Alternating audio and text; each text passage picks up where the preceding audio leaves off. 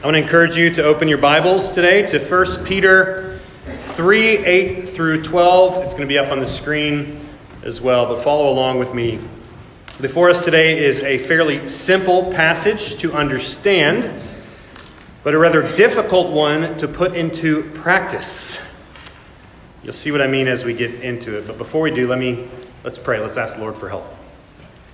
Holy Spirit, we do ask that you would go before us, that the words which you wrote would come alive to us today, Lord, that they would be more than just words on a page, but that they would cut us with the word of your Spirit, that you would open our hearts to receive them with joy, and that we might see Jesus Christ more and more. We pray this in his name. Amen. Starting in verse 8 through 12. Finally, all of you have unity of mind, sympathy, brotherly love, a tender heart, and a humble mind. Do not repay evil for evil or reviling for reviling, but on the contrary, bless, for to this you were called, that you may obtain a blessing. For whoever desires to love life and see good days, let him keep his tongue from evil and his lips from speaking deceit. Let him turn away from evil and do good. Let him seek peace and pursue it. For the eyes of the Lord are on the righteous, and his ears are open to their prayer. But the face of the Lord is against those who do evil. Peter starts out this portion with a phrase that sounds like he's a good pastor, right? Finally, in conclusion, in closing, and then he's going to go on for 2 more chapters, right? But he's concluding something. He's finishing his primary teaching on the principal duties that all Christians have, which he began back in 1:13. Peter moved from general instructions to specific cases back to general instructions. And because he says in 1:16, God is holy, now we are to be holy. Because Jesus ransomed us from our old life of sin, because we have tasted and seen that the Lord is good, we're now to put off malice and deceit. That's 1:18 through 2:3. Because of God's redemptive work in our lives, we are chosen people. We're a holy nation, a royal priesthood, living stones. And as such, we are to abstain from the passions of the flesh. That's 2:4 through 12. This holiness manifests itself even in the way we respond to social structures and authority. We're to submit to the governing authorities, 2:13 through 17. Servants are to submit to masters, both good and bad. That's 2:18 through 25. And as we learned about last week, husbands and wives must live together in grace. That's 3:1 through 7. And then why are we to do all that? Peter says, for the Lord's sake. Because of what he's done. Because we are mindful of what God has done for us through Jesus Christ. And because Jesus has called us to a cross-shaped life. If we act like Christ has called us to act, Peter says we can ordinarily expect to live good lives and to enjoy God's favor. He asks right after this passage in 3:13, who is there to harm you if you are zealous for what is good? Meaning, it's possible to suffer harm for doing good, but even in the sinful world, there is common grace. It's not the norm to suffer for doing good. It's the norm to suffer for doing bad. God has given everyone some sort of measure of his common grace, of his understanding. We have the law. We have order. Therefore, evil is suppressed. Thank God. And good can be done and people can flourish and societies can function. That's the norm. A good life provides the environment in which peace should be able to thrive. The 5th commandment comes with a real promise of honoring your father and mother. It says that your days may be prolonged in the land which the Lord your God gives you. He's saying obedient Christians, dutiful Christians, God-honoring people should expect to see good, peaceful days.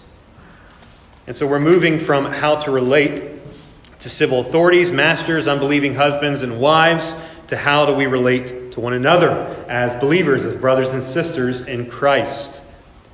And Peter's going to give us 5 Christian virtues that we are to follow And if we follow these 5 Christian virtues, it'll help us in our goal to live in love and peace together. Now, whenever we see a list of virtues like this, do the apostles just reach into a virtue hat, and they pull out the first 5 that come to mind? Is that how it works?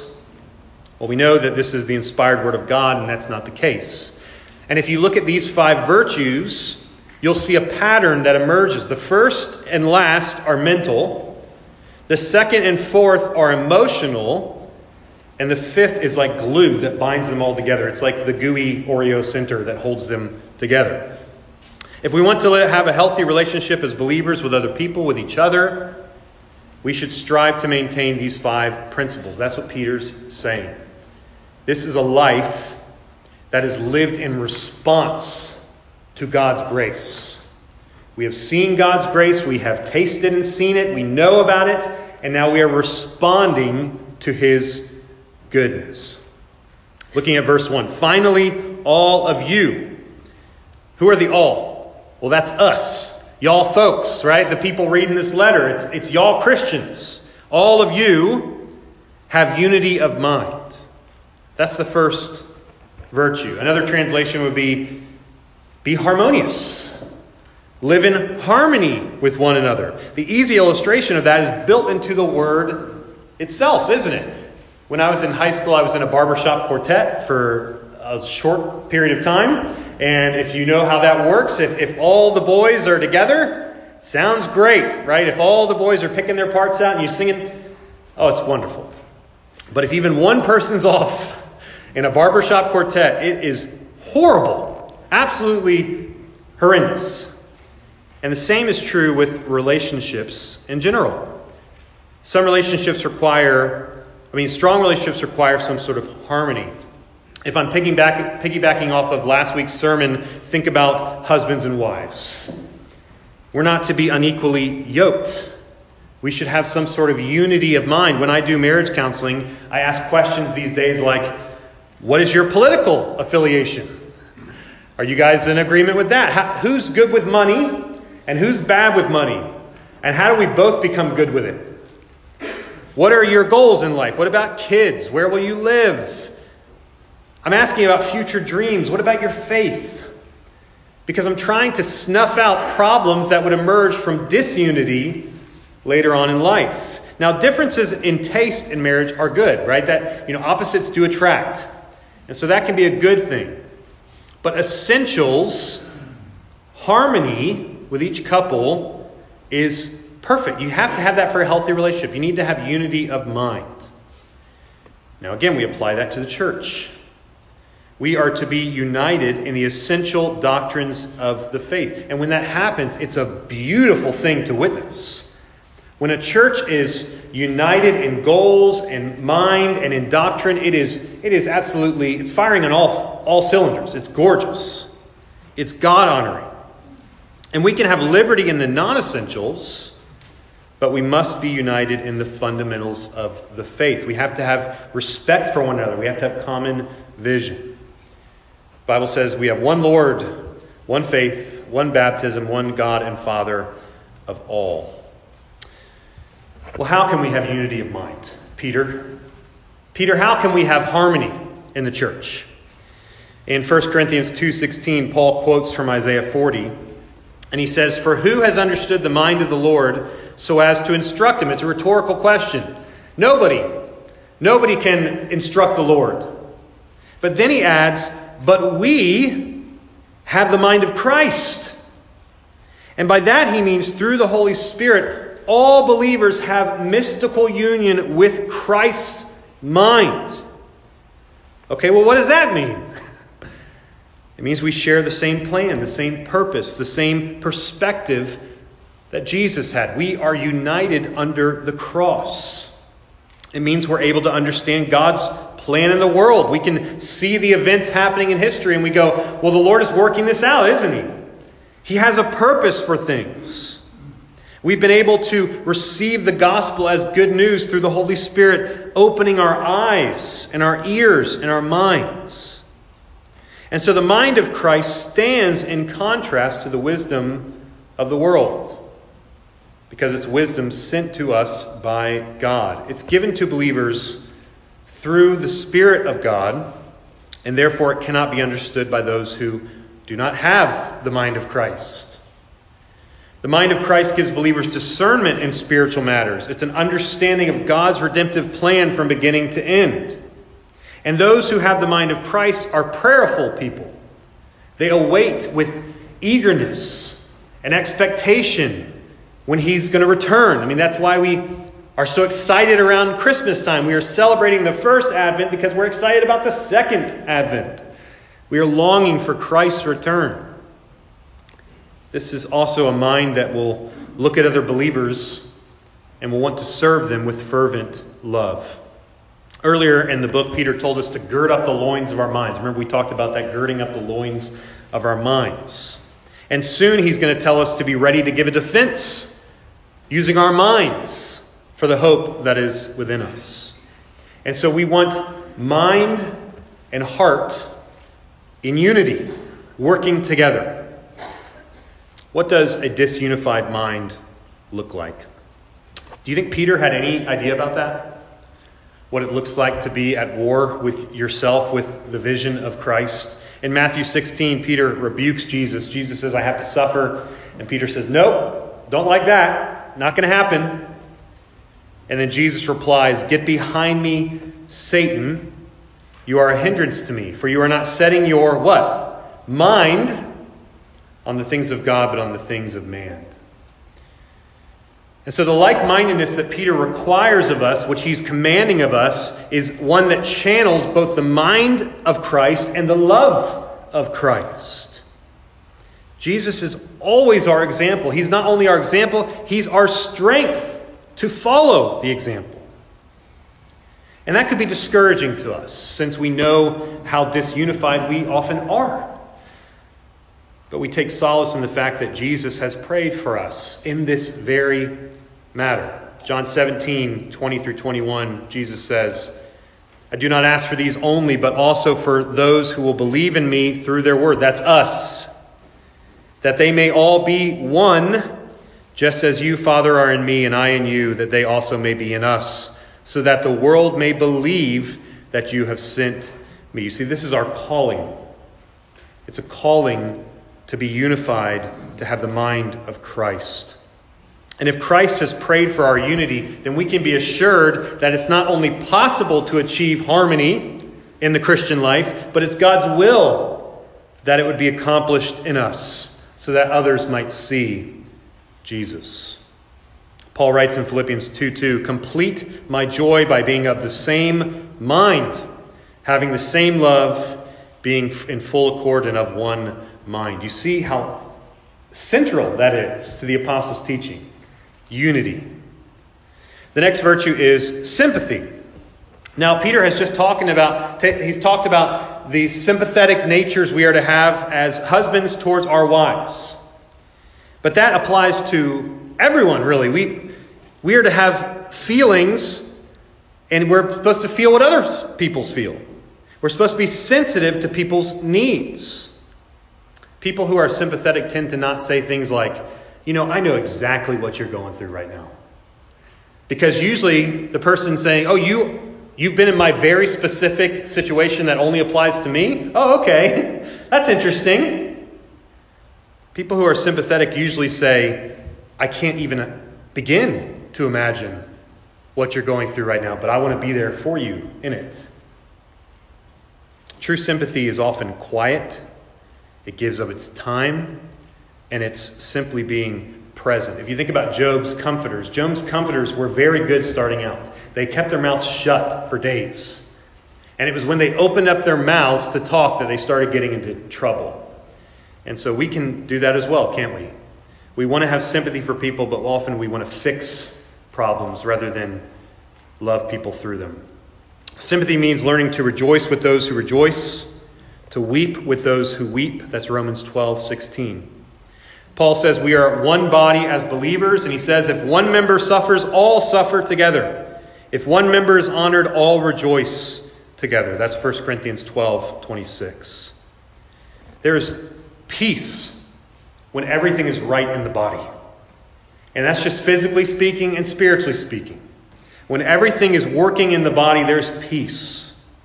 Prayers are not hindered. Love is given. Joy is palpable. And as brothers and sisters, we are to approach each other's struggles, hurts, and cares. And we're supposed to say, I'm here. I'm here for you. I can't even begin to imagine what you're going through, but I want to be there for you in this time. In Hebrews 4:15 we read this: "For we do not have a high priest who is unable to sympathize with our weaknesses, but one who in every respect has been tempted as we are, yet without sin." I love that so much. He's able to sympathize with our weakness. And the reasoning is because he was tempted as we are, yet without sin. Glorious. It's so crucial for us to understand. That passage never says Jesus approves of our sin, but that he has sympathy for us when we experience the effects of sin in our lives. You see, Christ came to put an end to sin once and for all. And because he had sympathy and compassion upon sinners, that's why he came. For God so loved the world that he gave his only Son. While we were still enemies, Christ died for us. He loves sinners. Now apply that sympathy, the sympathy of Christ, to the way we treat others. What about homeless people? Is there sympathy in your hearts for them? What about addicts of all sorts? What about neighbors who are far from the Lord, those we consider our own enemies? Family members who annoy us. Aunts and uncles and parents and cousins, children who have struggled with sin for years. They can't seem to get out of it. Everyone here knows someone like that.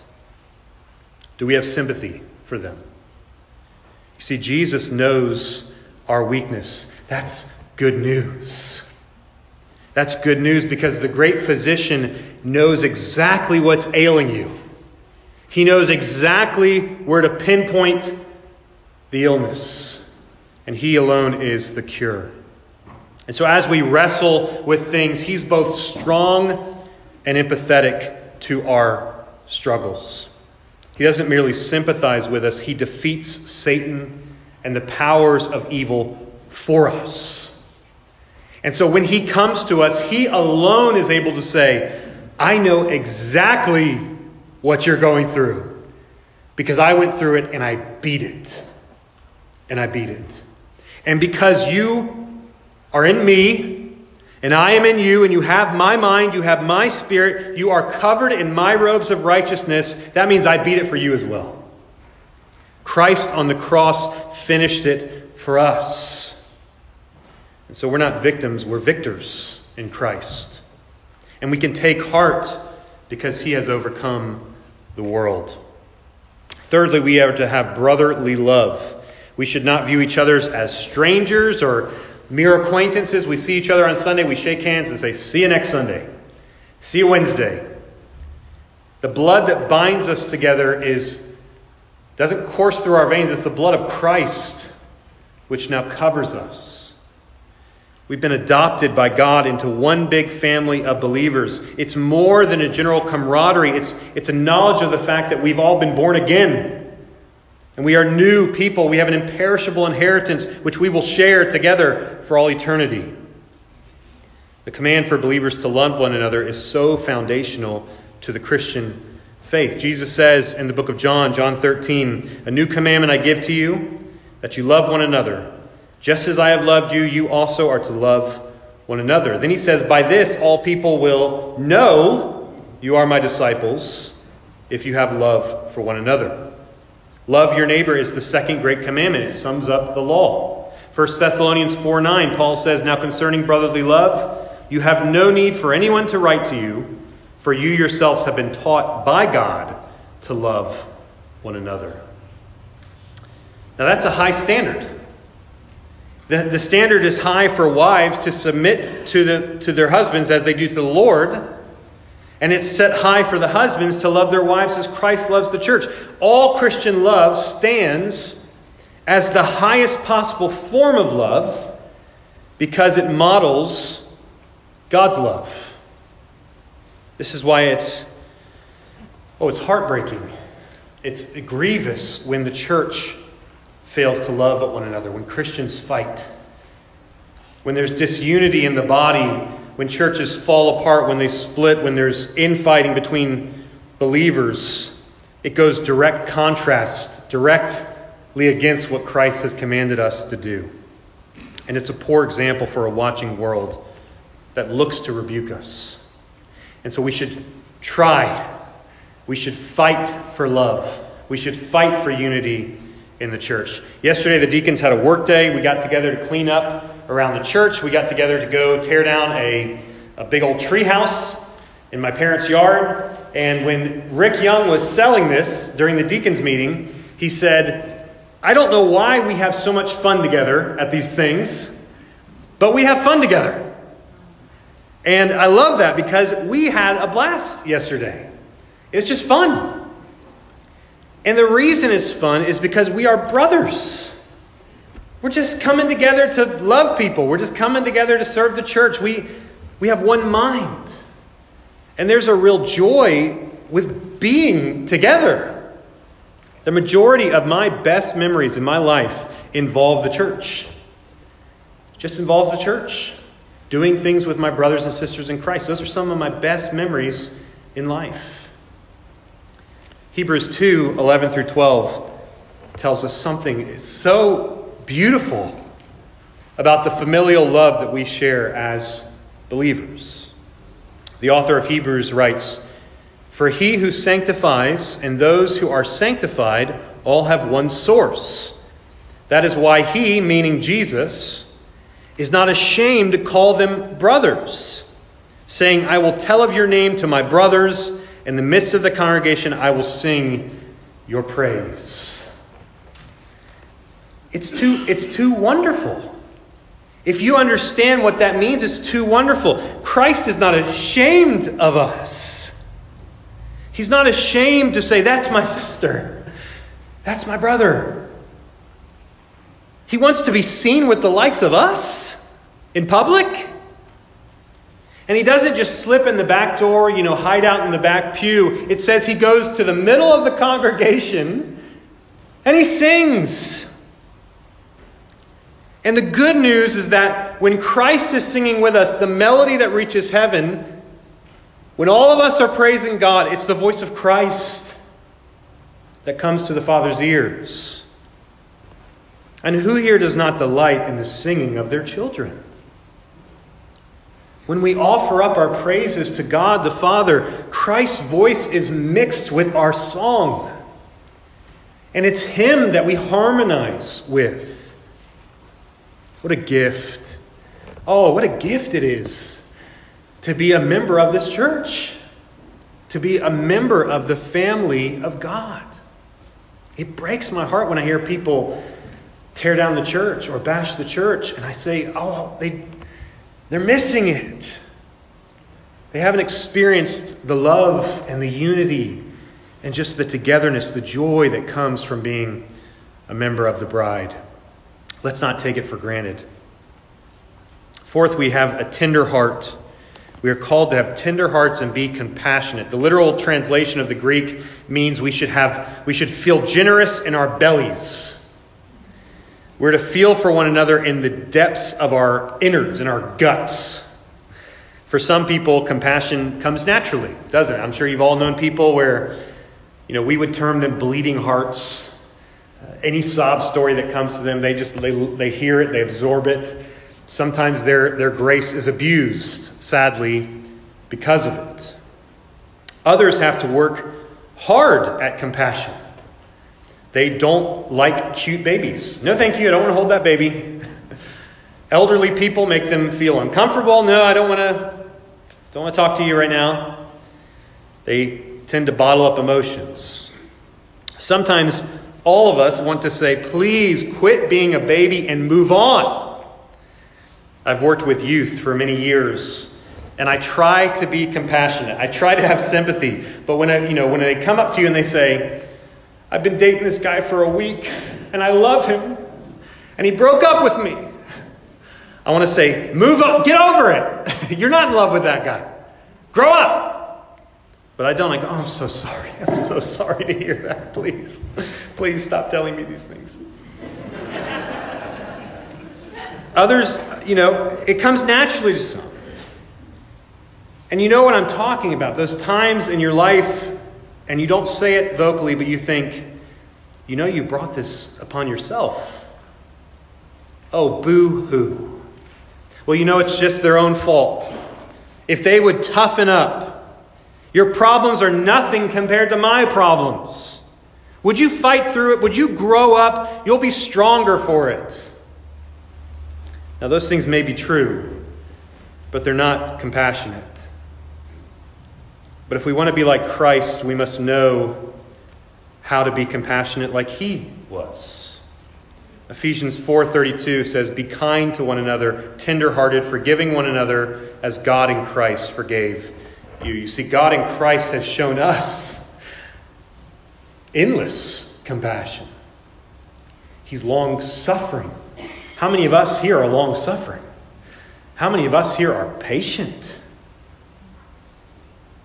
Jesus, all throughout the Gospels, it says he has compassion upon the crowds. He sees the crowds and he says he has compassion upon them like sheep are without a shepherd. They need a shepherd. They're ignorant little sheep. And he looks upon the sick and he doesn't recoil from the lepers.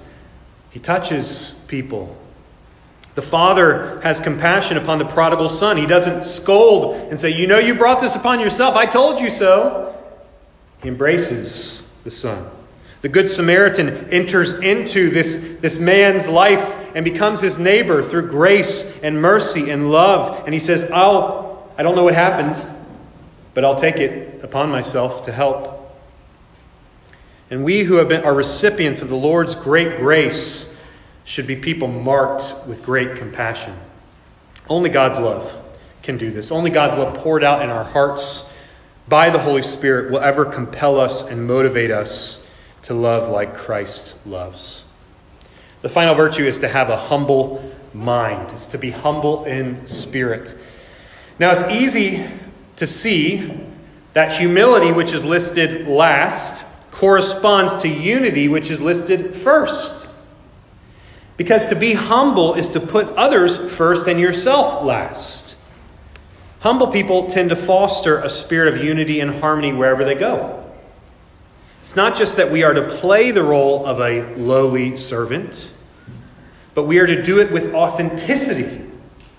We are to have humble attitudes, humble natures. We know that we are dependent upon God for all things. Do you understand that you are a beggar? Obviously, you understand you are in need of God's grace because you're here. You understand that you're a sinner. You understand that your salvation is by God, from God, through God, and for God alone. In Christ, we are loved, we are accepted, and we are redeemed. We are sinful and unworthy, yet He has given us grace upon grace upon grace, and He's left us awestruck because of it. Peter had to learn humility the hard way. If everyone deserts you, Jesus, he says, not me. I'm your guy. I alone, I will be the guy who sticks with you till the very end. And then Peter learns very quickly the hard lesson of denial. And then he learns from Christ as he takes up the water basin and he sees him wash his disciples' feet. And he sees it in the Lord's face, beaten, bloodied, and bruised, spit upon and mocked.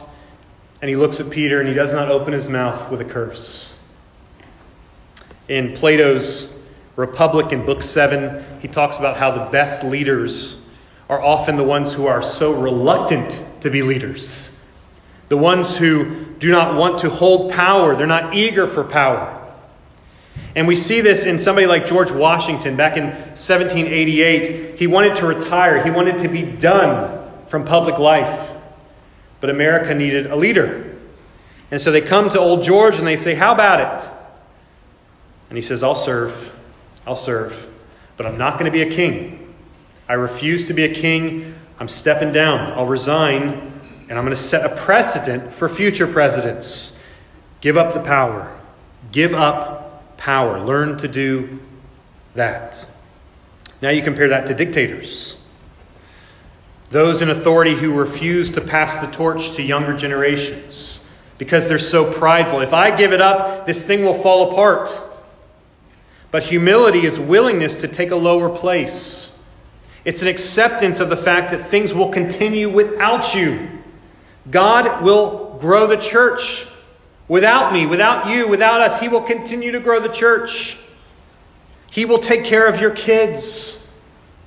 God's in control. It's a laying down of pride and a succumbing to the Lord's will and saying, yes, I will submit to God's will. Christ's example of lowliness calls us to a life of lowly service. Christian humility is mocked. It's been mocked throughout history as weakness in the same way that Christ was mocked. But ultimately it will be honored by God on the day when he returns. The key verse, you guys probably all know where I'm going with this, Philippians 2, 5 through 7. Have this, what? Mind among yourselves. See it again? It's always there.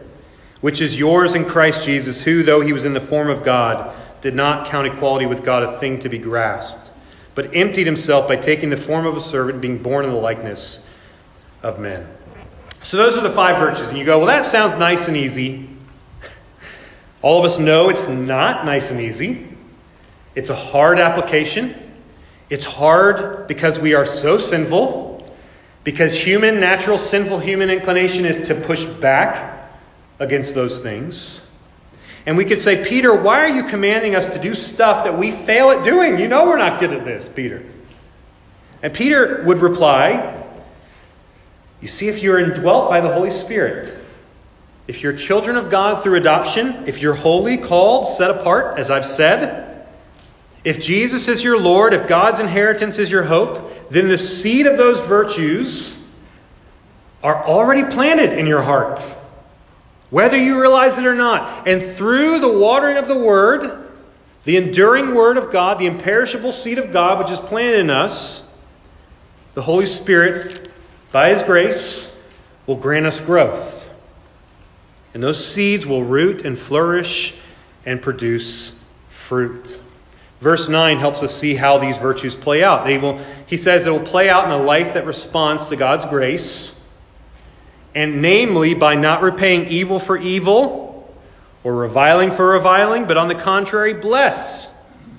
For to this you were called, that you may obtain a blessing. Isn't it interesting how many people go, I wish I just knew God's calling for my life? And Peter's told us twice now. In 2:21 and 3:9. It's to endure unjust suffering as Christ did, to be like Christ, and then to bless those who do evil and revile you as Christ did. What's your calling in life as a believer? Be like Christ. I know it's a novel idea. It's crazy that little Christians would be like their master. We're called to live this way. When Christians are cursed, we bless. That's how we get even. Ha-ha! We got them.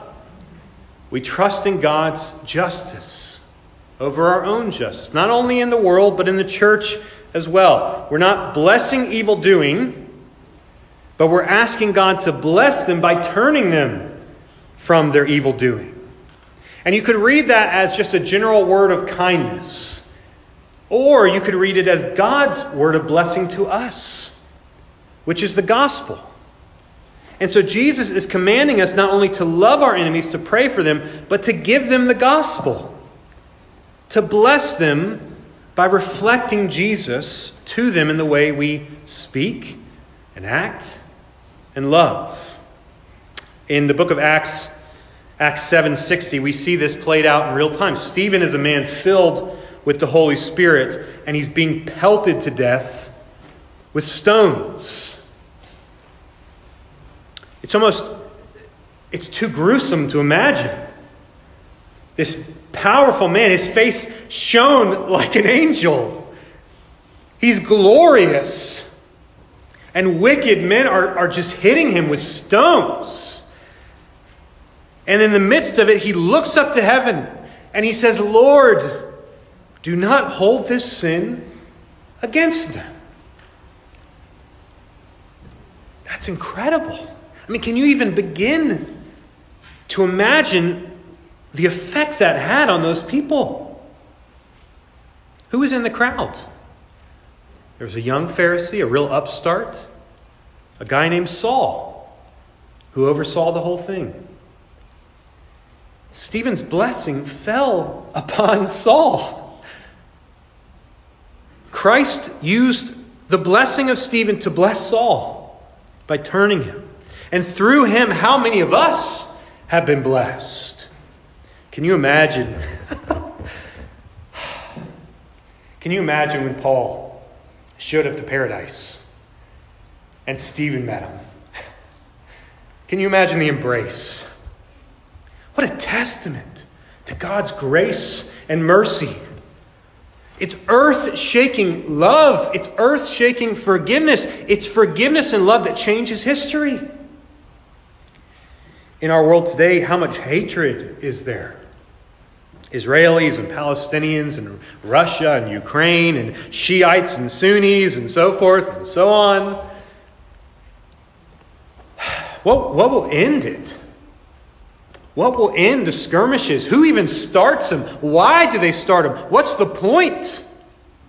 Is it a temporary feeling of superiority, of being right, of getting even, of vengeance? The feel of winning? Or what is it? And what can put a stop to the bloodshed? It's Christ. It's Christ. It's the gospel of Jesus Christ. It's the only thing that will make Hamas stop. It's the only thing that will make Israel and the Palestinians and peace pour out like rushing rivers. It has to be Christ. And beloved, we have him. We have it. We have the gospel. And when we fail to love our enemies with it, when we fail to love each other with it, it's awful, isn't it? Peter knows full and well what the human heart is capable of. He picked up the sword and he lopped off ears. But what turned Peter and Saul from men of war into men of peace? It was Christ. It was the power of the Spirit working within them. It was the gospel of grace being poured out into their hearts. And they heard it and they realized it and they said, I'm done. Why are we fighting? Why are we doing this? Why am I killing Christians? It's only the gospel of grace that would ever cause two enemies to hug and embrace as brothers. You may not know this story, but one of the Japanese pilots who flew over Pearl Harbor became a Christian later on in life. And it was through reading a Christian book. It was a missionary that gave him a book. And the power of the gospel changed him and transformed him forever. Not by work, not by might, by grace. And God's redeemed us, hasn't he? Rather than destroying us for messing up his world, we spat on his son, and he responds with blessing. And the evidence that you've been born again in your life is that this becomes a foretaste of the promised inheritance. It is a joy in your heart to live like Christ. Peter's quoting from Psalm 34. He alluded to it before, back in 2:3, and he says, whoever desires to love life, see good days, let him keep his tongue from evil, his lips from speaking deceit. Let him turn away from evil, do good. Let him seek peace and pursue it. And David, if you read it in the context, he writes this psalm as a praise to the Lord. Then he moves from blessing God to the fear of God, which is the beginning of wisdom. And how the fear of the Lord should change us. David's God-fearing counsel fits Peter's interests because he's trying to disciple people in difficult times who are going to be persecuted. Persecution causes trouble, but there are ways to minimize that trouble, Peter says. If you love life, you want to see good days, seek out peace and the welfare of the city in which you have been called. What Peter calls good days is what we would call happiness. To achieve happiness, to achieve good days, we must control our tongues. We must turn from evil and do good. We engage the world And by God's grace, we try to leave it a little better than we found it. So we make art, we make beauty, we preach truth, we bless in the midst of persecution. And this concept is so important to Peter. He mentions doing good in the face of suffering 3 times. 2:20, 3:17, and coming up in 4:19. He says we will enjoy good in our own lives by doing good in the lives of others. And we do it mindful of God, what he's done for us. It might not be possible to obtain peace. Peacemaking requires 2 parties united. Maybe you're just the one who wants peace. That's okay. We strive for it. We pursue it. This would be a good life. Now, as we close, imagine a good day in a commercial. What does Hollywood think is a good day? Guy on a boat, maybe? Beer in his hand? Kids are playing, wife is relaxing, sun's shining, dog is acting like a dog should act, It's a good day for a commercial. But a good day in the life of the believers in Acts, to whom Peter's writing to, sees Paul and Silas whipped and beaten, chained in a jail cell, and they're singing psalms of praise. And I wonder if they didn't sing Psalm 34. Now, why do I say that? Because Silas, we know from the end of Peter, is sitting next to Peter, writing this with him. And Silas would have said, you know what? I remember a moment with Paul and I. And we were singing this song. And both Peter and Silas would have certainly remembered the words of Jesus in Mark 8:35. For whoever would save his life will lose it, but whoever loses his life for my sake and the gospel's will save it. That's a good life. That's a good life. And it's a life lived in response to God's grace. These graces belong to us by faith in Jesus. If you don't have faith in Jesus today, then the end of that, our passage, should be a sober warning to you. It says, but the face of the Lord is against those who do evil. And so if you do not know Christ, if you do not know what it means to have unity with the brothers and the sisters, then today, let that be the day you do. But if you do know Jesus, it says his ears are attentive to you. He hears your prayers. He hears your cries for help. And he alone will save us. Let's pray.